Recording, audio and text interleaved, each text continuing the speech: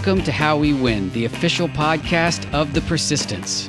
Action is always the best antidote for anxiety, and we can all make a difference right now. Today, we are trying to make sense of the senseless.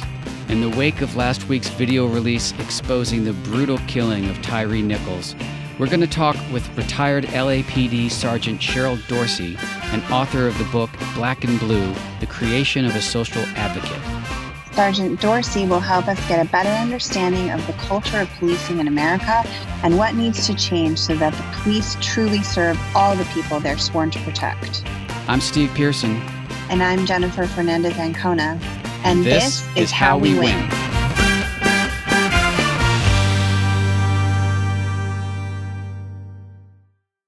Hi, Jen. You're in a hotel room in San Francisco right now. Yes, it's true. I'm traveling, but not traveling very far from home, which is nice. There you go. Doing the good work you do with your amazing Way to Win organization. Seeing people in person. It's a thing. It's a thing we're doing now. I like it. I like being in community with our brothers and sisters in this work. I mean, it's really, that's where we find the joy in it. You know, it's been something missing in the work that we've been doing for a long time. Yeah. It's you can't find that sense of community in a Zoom, and you can't go out to coffee with like the one person in the Zoom that you really want to go like have coffee with later. You can't do that either. Yeah, exactly. Well, it's been a hard week. Another hard week in the news. I know I have really been thinking a lot about Tyree Nichols, and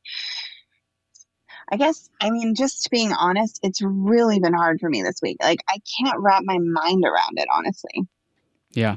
Can't wrap my mind around it. It's not something that anyone should be able to wrap their mind around because it's so violent and grotesque and heartbreaking.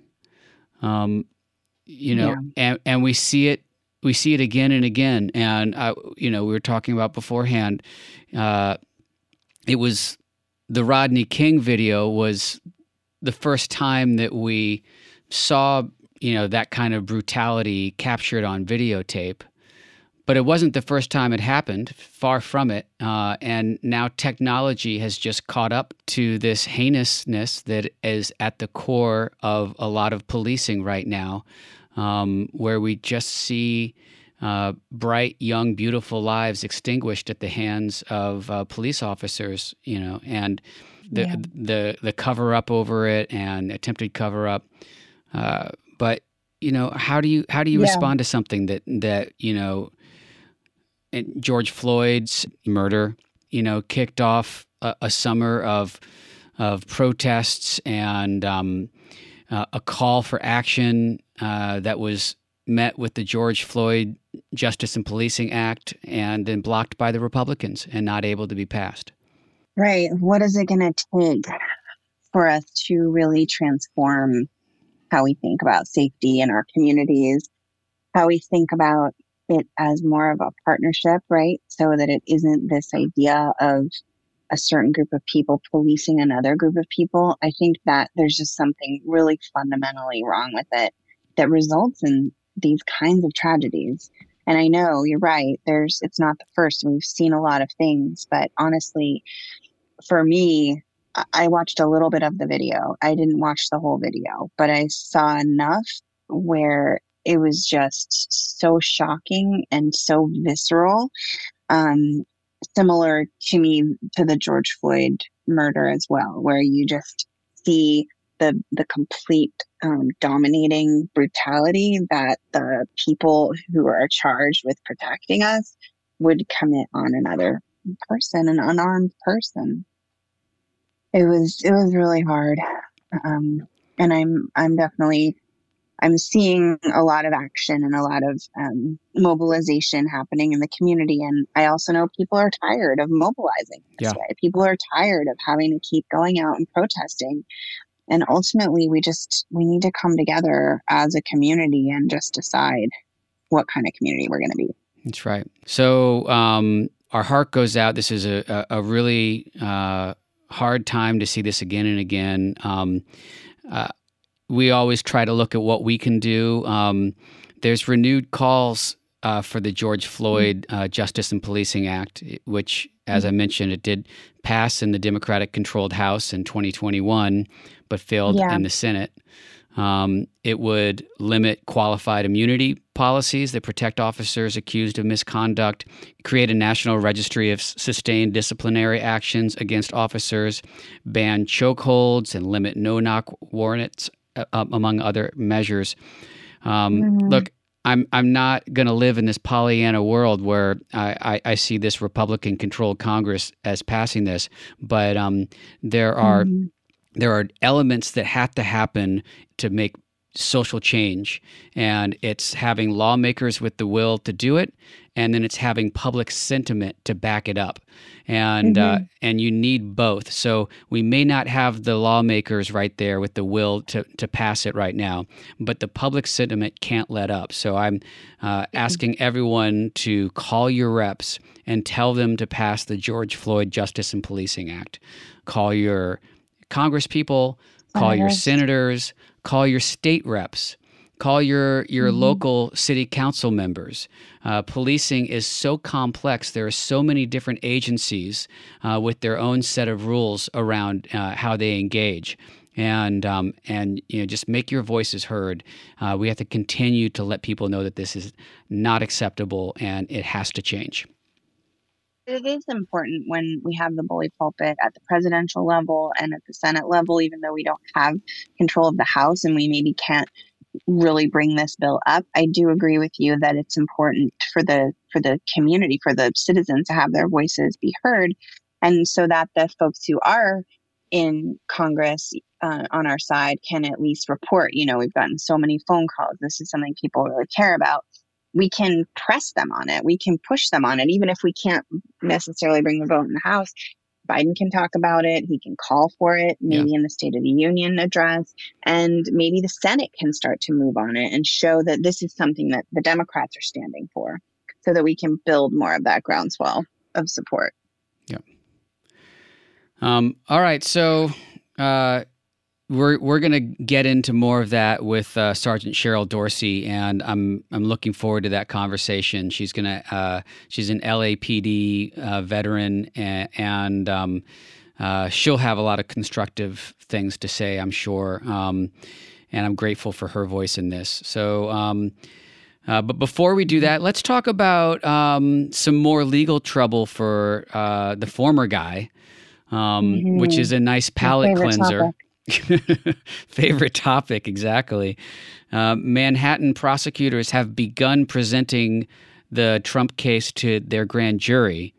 I'll read this from the New York Times. The Manhattan District Attorney's Office on Monday began presenting evidence to a grand jury about Donald J. Trump's role in paying hush money to a porn star during his 2016 presidential campaign, laying the groundwork for potential criminal charges against the former president in the coming months, according to people with knowledge of the matter. Wow. That'd be great. Perhaps the Stormy is coming. I don't know. I mean, you love to see it, don't you?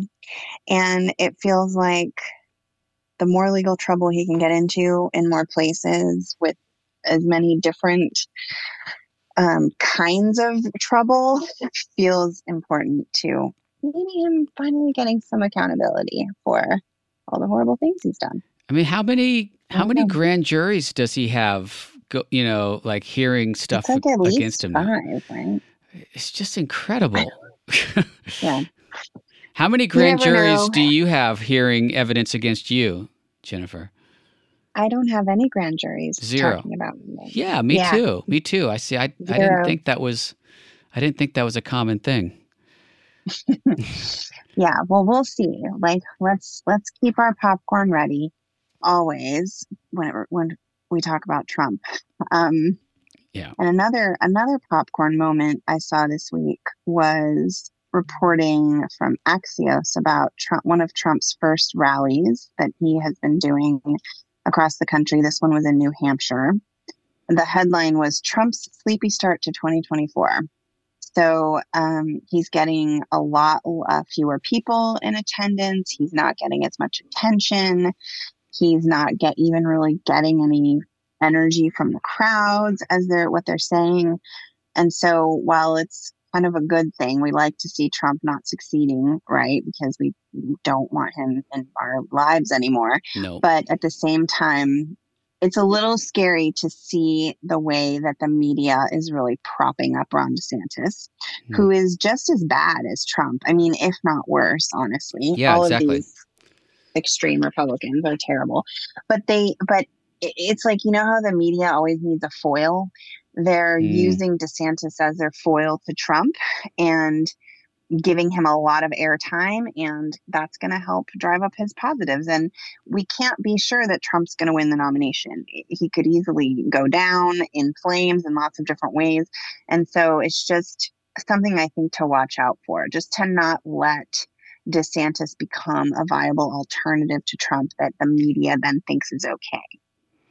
Yeah, I mean, what DeSantis is doing in Florida is horrific. There's no other way to describe it. I mean, I don't know if you saw video of kids' libraries, books just emptied out. You know, the banning, the Don't Say Gay bill, the hateful attack against the LGBTQ community, banning the study of African American history.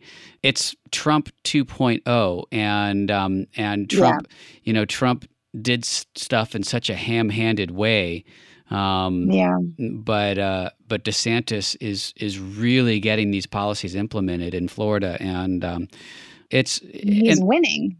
Yeah, he is right now. I mean, he does. Yeah, he did so much better in 2022 in Florida than he had done before. So he's actually gaining support, whereas Trump is losing support. So something for us to keep watching out for. Keep that in mind. Yeah, like, pop some popcorn for Trump's legal problems, and let's not encourage the media to prop up DeSantis, right now either. But it's so hard for them not to do it. I mean, they just like propping up all of the evil, audacious, horrible voices that are out there. It's just that's what sells soap. So we gotta, I guess, stop buying soap.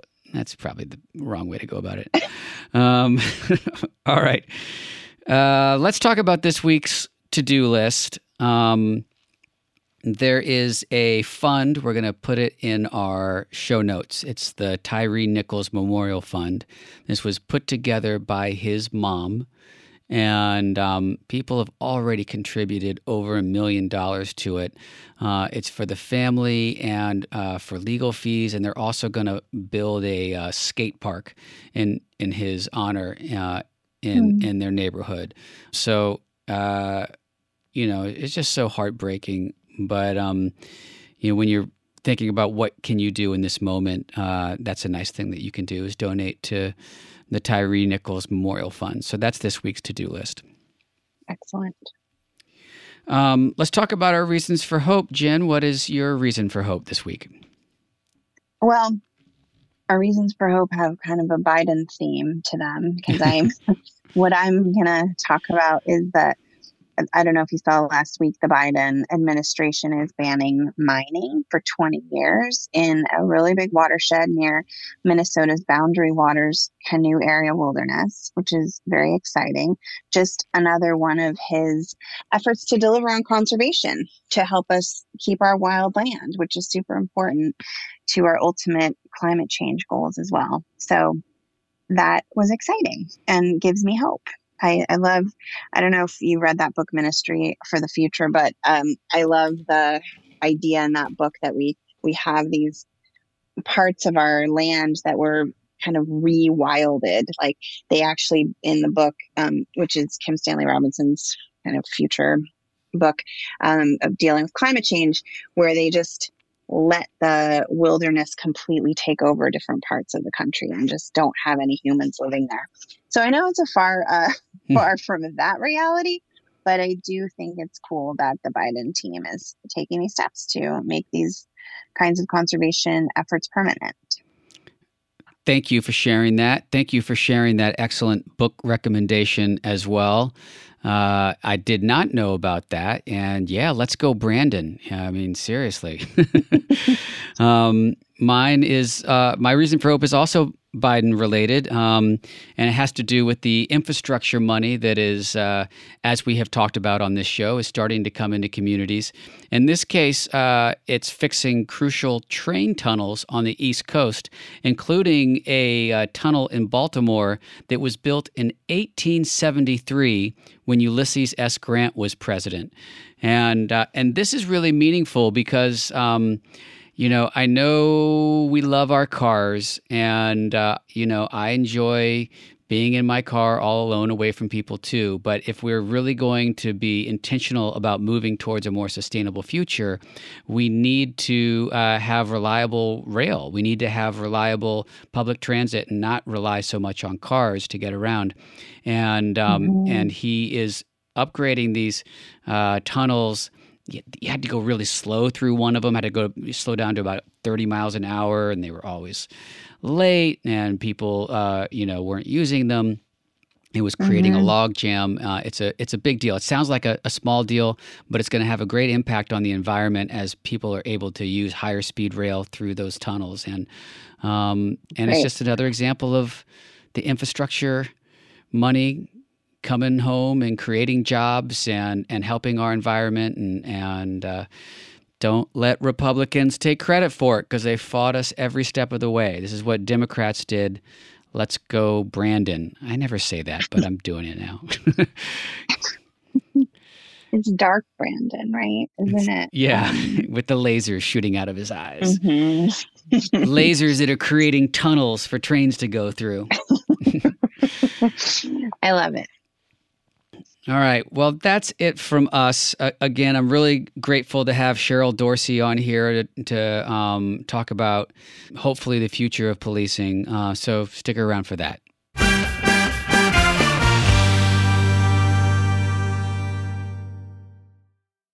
Retired Sergeant Cheryl Dorsey is a 20-year veteran of the Los Angeles Police Department and a mother of 4 sons. She is a police expert with an eye towards social justice and is the author of Black and Blue, The Creation of a Social Advocate. Sergeant Dorsey, thank you so much for being here with me today. Thank you for having me. It's really my pleasure. Thank you so much for your work and your advocacy. I don't have the words to describe what many of us are feeling after watching yet another horrific video of a young man being killed at the hands of police officers. This time, Tyre Nichols. Let me just start by asking you how you're doing in this moment. Well, I was really torn when I knew the video was coming out. I was on the Los Angeles Police Department when Rodney King suffered a beating at the hands of 4 LAPD officers. And so I understood, from all of the commentary before the video was released, what was probably going to be on there. And I didn't feel like I needed to see it to understand. I had already kind of been forecasting what I thought went on, just knowing police officers, understanding police culture. But I watched it only because I needed to speak from a position of knowing. And it was very troubling. It was hurtful on a number of levels. I wear 2 hats. It hurt me as a police officer because I know this was another black eye that my occupation was going to suffer, and that this was going to paint all of those officers out there with that broad brush who are doing a great job day in and day out, who joined these police departments, all 18,000 of them across the U.S. for the right reason, who are treating people ethically, humanely, with compassion and empathy, who are able to relate to the people that they took an oath to protect and serve. And then I switched hats, and I'm a Black woman. I'm a mother of 4 sons, and it broke my heart. It hurt me deeply because Tyre Nichols could have been my son, and to learn later that he was only 3 doors from his mother's home. And that's the reason he was laying there screaming, "Mom, Mom," hoping that she would hear him and come out. So it was a lot. And it's still a lot. Yeah. I would love to hear a little bit about your story in policing. Like what was it like for you in the LAPD, and why did you become a social advocate and start speaking out? It's such a hard thing to do when you have this code with your fellow officers. Well, I joined the LAPD in 1980 under Daryl Francis Gates. And it was a very difficult time for me because the department was under a consent decree. They were forced to hire more women and more minorities. And so the white officers that I worked with, as a matter of fact, little history, LAPD had just recently, before a few years before I joined, changed their badge from policeman because there were females who wore the skirt and they were police women. Interesting. There was a female police officer who sued the Los Angeles Police Department and made it possible for women who were already on the job to go back and get field certified, go back to the police academy, get field certified, and then come back out into the field as a police officer. So they had very recently changed that whole system. And, there were guys who were really upset about that whole badge. They were like, I'm a policeman. I'm not getting no police officer badge. And they just refused. Many of them just refused to get the new badge. And as new officers were hired, you were hired with the police officer badge. And eventually by retirements and attrition or whatever, everybody eventually wound up with that same one badge. So, they didn't make it a secret that they didn't want to work with me. And, I joke and say, I was a Me Too movement, way before Me Too, only it was just me. I was one of two Black females in my academy class. I was, for a few months, the only Black female working my division when I got off probation. I mean, when I graduated from the police academy. And so I had decided when I took that job, because I had quit another job that I had to do this. And I was just singularly focused and determined first to make it through the 6-month police academy. And then my focus became getting off probation because I knew that I was an at-will employee until I did. So I had 12 months to figure it out, get her done. And then learning that as a new hire, I could stay on the job for 20 years and then retire at the end of that 20 years with a service pension for the rest of my life. And so my singular focus became making it to the finish line. And that's what I did. I did 20 years and 1 day, and I honorably retired. Wow. You talk about in your book, here's a little quote that's also on your website. The department is meant to tear a police officer down in the academy and then recreate that officer in the image the police department likes. A subtle form of brainwashing occurs for some. Policing is very necessary, of course. We all deserve to be safe in our own communities. And as you mentioned, there are many people like you who join the police force because they want to be of service. And I'm so grateful for those people because I am not built for that job. And I understand that the trauma and PTSD that many cops experience and are experiencing right now. But there is an obvious institutional problem with policing that is rooted in aggression and racism that cannot be denied. So in your experience, how can we change that when it's so embedded in the culture of policing? I'm not sure that we can or that we ever will. It's so systemic and it's top down because understand, every police chief was once a police officer. And so, you grow up in that system, and depending on how you're situated, you might be one of the good ones, or you might be one of those ones who, we saw on the video with Tyree Nichols, who's more than too willing to acquiesce police misconduct, but you may be connected to the right people because just like any other organization, sometimes it's not what you know, it's who you know. And you move through the ranks and you get in a position of authority. And now you're the one who's looking the other way when your officers engage in police misconduct or you minimize and mitigate that bad behavior. I like to think that female police chiefs, because I think girls rock, get it right. They do. And they do a good job. But there's not many female police chiefs. And in 2020, I believe it was, there 6 of them were pretty much run out on a rail. And so just because you're a police chief does not mean that the good old boy system doesn't still come a calling. Yeah. I mean, there's some practical things that we can do. I mean, obviously, getting rid of qualified immunity is seems to be a no-brainer. The George Floyd Justice and Policing Act would be a good start. I'm curious, though, within departments, like how do rank and file officers feel about everything that's going on? Because there is definitely a take care of each other, cover things up if they go wrong kind of culture. But there must be many people like yourself who are sickened by this and see an incident like this as tarnishing their own work. So is there a concerted will within the rank and file to change the culture of policing? I would say no, particularly amongst what I call the ground pounders, the patrol officers, which I was one of for 20 years. You know, there's two camps, and sometimes it's kind of racially divided. You know, officers of color versus white officers who view things very differently sometimes. And then you learn very early on about what to say and what not to say, what opinions to express. And depending on how you're situated individually, if you came on the job as I did, I never bled blue.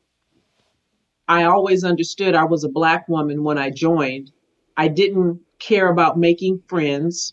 And so when I got ostracized because of just me being me, I was okay with it. Mm-hmm. Now, everybody's not set up that way. You know, some people want to be a part of a thing, and some people will go along to get along. So it just depends from officer to officer, just how you're set up personally.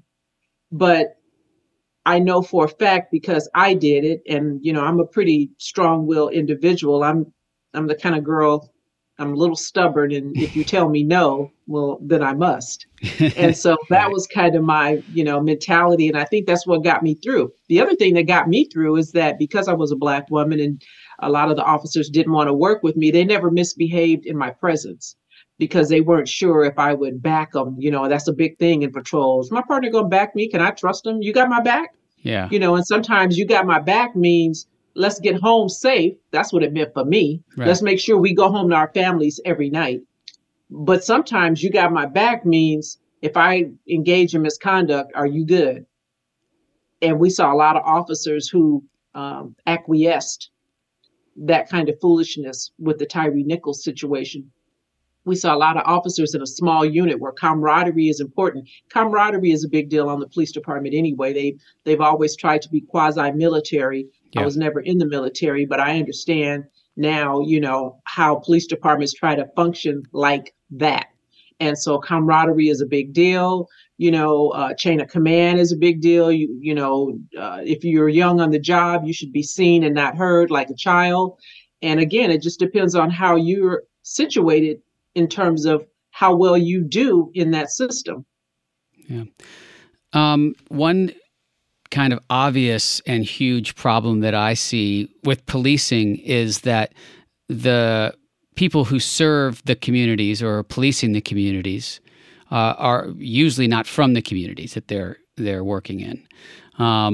And I understand this from both. It's a problem from both sides. I feel like I mentioned a lot of cops have PTSD and they don't feel safe, and so they don't want to live in the community that they're policing.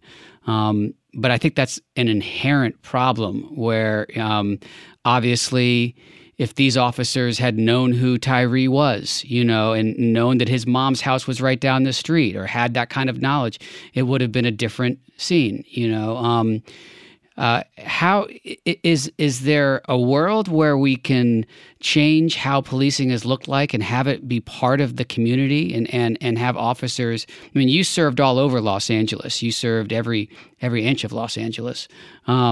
Is that something that a change that can be made? Well, I think part of it is just um, what's your capacity for empathy and humanity and relatability to the person that you're dealing with in a moment on a radio call. Um, I think that it's not necessary for a police officer to live in a city to treat the people who live there right. I think community based policing, which was a big deal when I was on LAPD, certainly did a lot to create that I know you, you know me relationship. I work here, I'm here every day. You live here. And so, absent community based policing and given the lack of personnel resources and the volume of radio calls, officers nowadays, I'm hearing, just run from call to call to call to call. So they really don't have time to develop those kind of relationships that you have when you have a community based policing situation.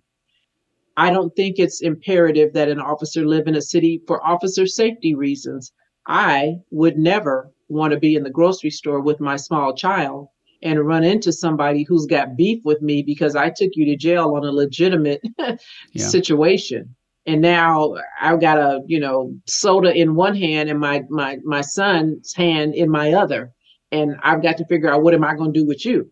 Mm-hmm. So that's why I've never subscribed to you got to live in the city in order to treat people right. You have to have the right mindset, and that the way you figure that out is by doing a proper background check, which we know now didn't happen with all of those officers that were on the Scorpion unit in the Tyree Nichols case. We're hearing about some of their histories. You need to have officers, I believe, psychologically evaluated when you come on, like we were, but then never again. And so those psychological evaluations need to occur, I say, every 2 years. Mm-hmm. Crack open an officer's head, look inside, and make sure they're good. And if stuff is not working the way it's supposed to because the officer really didn't have the temperament, doesn't have the skill set, then you need to help them off that department and into another profession that they're better suited for. And there's nothing wrong with that. What major company or corporation doesn't have an employee wellness program that doesn't care about their employees? The only one that I'm familiar with is the police department. Yeah, and maybe the NFL, but that's a different thing. But yeah, those are really good points, and we, our police officers are asked to do things that they are not trained to do, that they did not sign up to do, that they're not, frankly, qualified to do when it comes to intervening in a lot of situations that you're called to intervene in. And I feel like more investment in the community resources, mental health resources, education, certainly, all of that would serve the communities better than sending a militarized force in to intervene in many of these instances. Well, certainly the core is important, right? Because if your core is rotten, then everything else is going to be problematic. And I know that there's a lot of talk about, police officers and dealing with people who are in mental health crisis. And while, it sounds sexy to say, we're not going to send the police if someone's in crisis, that's great. But when a mental health professional gets there and that person is armed with a butcher knife or a gun, they're going to call the police. Yeah. And then the police are going to come and do what the police do. And so it's important to make sure that the officers are well trained because they're going to get called. No medical professional is going to deal with someone who's violent and armed. Even when we would respond to radio calls, the paramedics might be right there, but they just stand and patiently watch until we get this armed, violent, dangerous individual in handcuffs. My job is to do that quickly, reasonably, and now the paramedic will come in and deal with them. And so the same is true of someone who's in mental crisis. That's why it's important to make sure that you have the officers with the right temperament and mindset, officers who care about people. Yeah, those are great points. All right, well, We have one last question that we ask all of our guests, and it's a hard one right now. We always ask our guests, what gives you hope for the future? I'll ask you what gives you hope, or do you have hope for change in the future? I hate to say this, I'm a cop. And right now I'm kind of hopeless. I've been hopeless, really, since 2014, when there was a spate of deadly police uses of force, beginning with Mike Brown and Eric Garner and Tamir Rice and Ezell Ford in Los Angeles and John Crawford. All of those people lost their lives at the hands of police in 2014, and really nothing has changed. But what gives me hope is that I have the strength, the ability, the knowledge, and the credibility to speak on these issues regularly. I have a platform so I can educate others. And in my mind's eye, I'm deputizing all of these community members to go out and ask the right questions of your elected officials, of the police chiefs who serve at the pleasure of those elected officials, to get the kind of change that you want in your community. I want to be a recruitment tool for anybody, particularly people of color, folks who look like me, to join these police departments, because I believe the change is going to come from the inside. And so I want folks who look like me, who often hear at home FTP, to know that it's an honorable profession. It's one that you can do ethically, safely, and you can be that change that you want to see in your neighborhoods on that department. You can be the one who's there to tell that errant officer, that's enough, get off of them, because that's what a good partner does. And so that's what gives me hope. That's really powerful. As I said to begin with, I'm very, very grateful for your work. And it does feel hopeless, especially in moments like these, but we must persevere. We must move forward, and because we have lives to save out there. It's enough. We can't let this keep happening. So thank you for your work, and it's a great call to action for people to step up and do bold things. I appreciate that too. Thank you.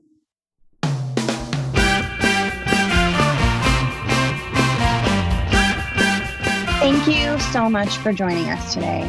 This is how we win. We win when we all get involved. We would love to hear from you. Please send us an email at hello@howwewinpod.com or tweet to us at howwewinpod, at bluesboysteve, and at Jen Ancona. Make sure you subscribe, rate, and review on Apple or wherever you get your pods, and share our show with your friends and family. Jen, I am really excited about next week's show. It's going to be a good one. So everyone join us back for more next Wednesday.